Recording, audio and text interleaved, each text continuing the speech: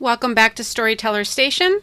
I'm so glad you're here, and I hope that whenever and wherever you're listening to this, that it is a beautiful day in your neighborhood. It is a dark and stormy morning here in Illinois, and you will probably hear thunder, and as a result, you will probably hear my dog Molly bark wildly at the window. So, if that happens, please do bear with me. We will pause, and perhaps I will edit some of that out, so we'll see how this goes. But I wanted to share with you a little bit this morning about The Servant Prince. So I will be launching the very first book in a series of middle grade fantasy novels that I'm writing. I'm currently writing books 4 and 5. They happen simultaneously, so I'm writing them kind of together, a little bit here and there. But I am excited to be presenting The Servant Prince, Book 1 in the Sage Cheval series, to be released on September 22nd.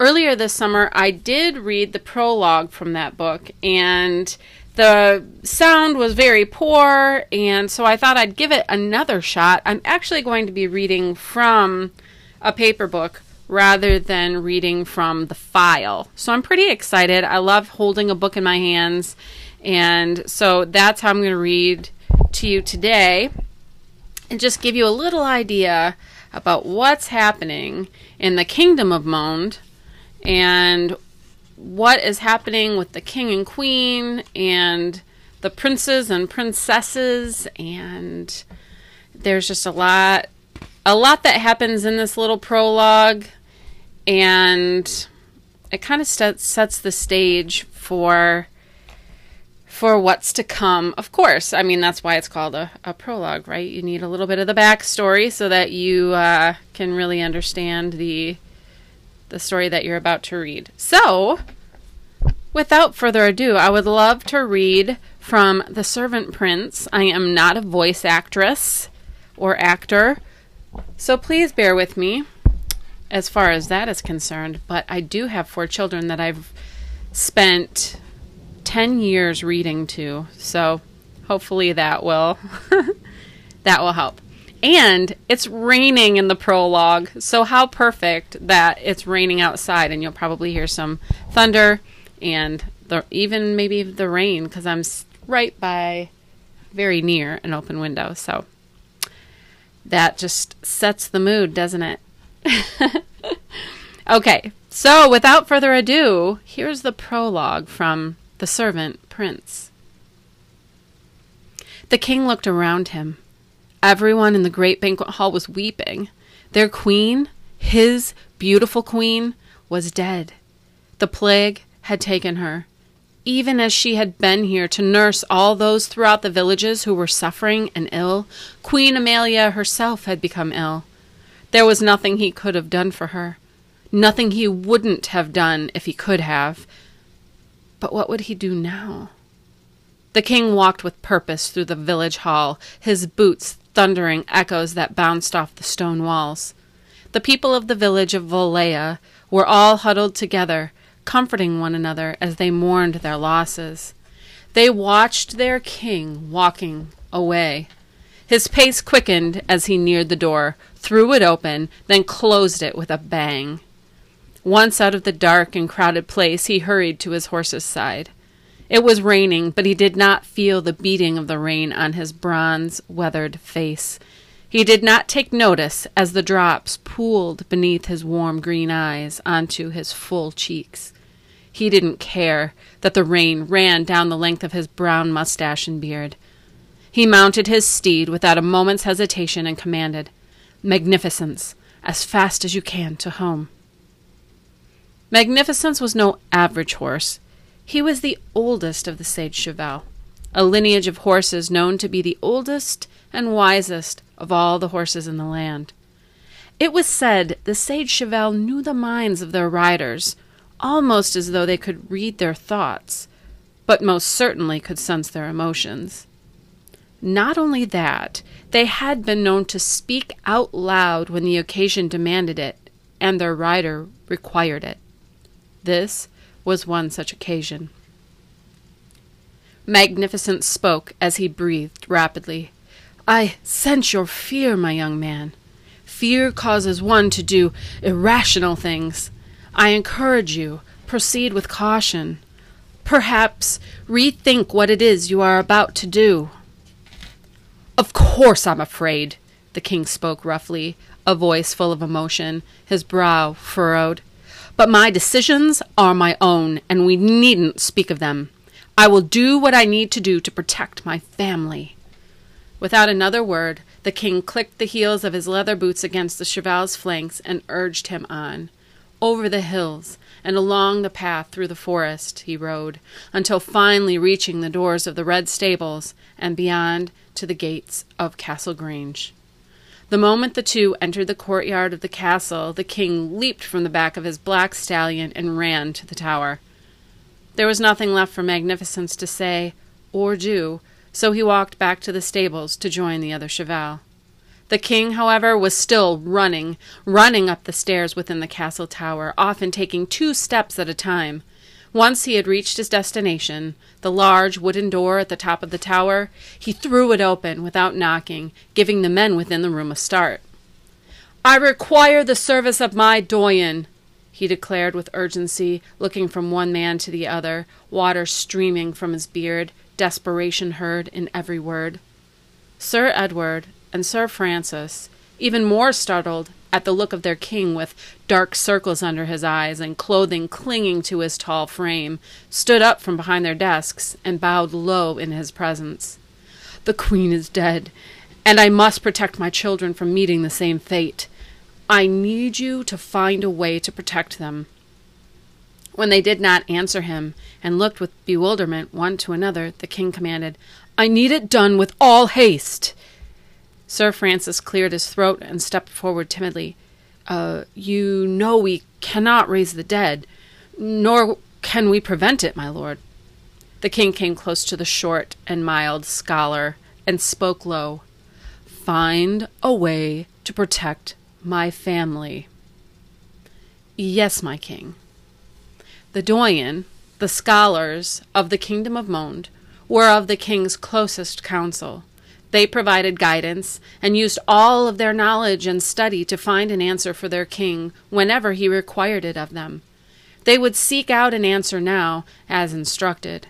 In the dark recesses of the highest tower in Castle Grange, where their library was kept, they sought an answer among the scrolls, books, and texts they had at their disposal. They pored over every written word they could find in the castle, in the kingdom, and there was no way they could find that would guarantee the health, wellness, and protection of the king's 6 children. The doyen stood with the king in their study, a crackling fire warming the room and creating dancing shadows on the stone walls surrounding them. With eyes staring at the floor, the wise men reported their disappointment to the king. He was not satisfied. "You must find it," the king demanded, and then, as if sensing their hesitation, he added, "Have you consulted all of the texts available to you?" The doyen knew of what the king spoke, but were tentative in their response. It was true. They had searched through all the texts and volumes in the land, save one. One book had not been removed from the shelf where it stood. One dusty volume remained.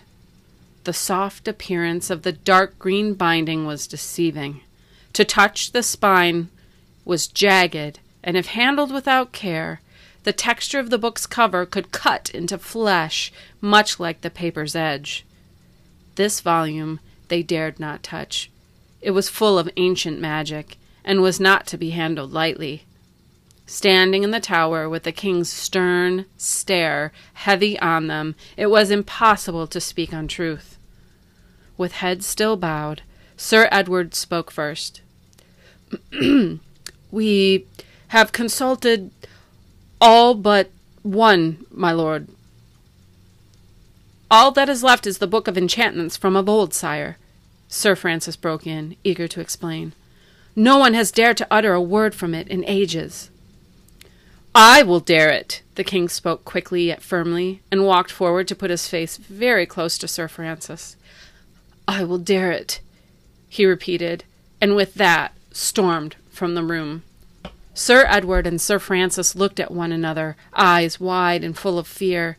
Neither wanted to be the man to handle the Book of Enchantments or to read from the pages. The passages within held such power, there had always been the fear of any curse or enchantment being inadvertently cast upon the reader. Whether these fears were born from fairy tale or folklore, it did not matter. The doyen decided to draw straws for the lot, and Sir Edward chose the shorter of the two. He would have to do as his king had commanded, and risk reading from the Book of Enchantments. So it was that evening, with every one of the king's children safely within the walls, it was done. They gathered in the gardens for the reading of the spell that would protect the royal children, the sage cheval, and the noble men and women chosen by the king as guardians for his children. They all gathered in the courtyard just beyond the gardens, amidst the heather and lilac, one misty evening. With the Book of Enchantments in hand, Sir Edward moved to the center of the circle of the castle's inhabitants and spoke the words of the enchantment of hidden hearts. Illness, darkness, pestilence, drought. Let no such evil here come about. Keep hidden the castle of these precious ones true, none to see with eyes undue. A hidden place for royal hearts to dwell. Ignite now safety's spell, till time of death or pure love's expression unlock the shroud of invisibility. Only a barn will all the world see. And with the last words spoken, the spires and towers of the castle grange disappeared from the sight of all the people in all the villages of the land. I hope you enjoyed the reading of the prologue from The Servant Prince. It's quite an exciting and adventurous book, and as you could probably tell from this prologue, it does deal with some very serious topics such as death, grief. It deals with anxiety and some depression, and so the series is meant to be very realistic and also to just have hopefully some good messages within it for our kids to read and grow with. So if you liked the sound of that, The Servant Prince will be available September 22nd. I'm so excited. If you buy it and read it, please feel free to leave a review of it on Amazon. That's actually probably one of the most helpful and beneficial things that anyone could do for an author is to leave a review on Amazon. So if you are listening and you are actually one of the people who have read my nonfiction work, Finding Myself Facing Cancer, and would be so kind as to take a moment and go to Amazon and leave me a review, that would be amazing. Another place you can leave a review is on Goodreads. If you are an avid reader and you don't know about Goodreads, get thyself to goodreads.com because you will feel like it's Christmas. It is just it's like a Facebook social media platform for avid readers and authors. So I think that if you are an avid reader, you would really enjoy Goodreads if you don't know about it already. It's a great place to kind of find your next read, honestly. And it's a great place to share your thoughts and opinions about books as well. So that's all I have for you today. Thank you so much for listening and just, spending time with me at Storyteller Station every week. This episode comes a day late due to Labor Day. I should have kind of given you a little prep last week and let you know that it would be a day late. But here it is. Surprise! It's a surprise episode. Anyway, I hope that you have a great rest of your day and a great week. And until next time, my friends, create something great.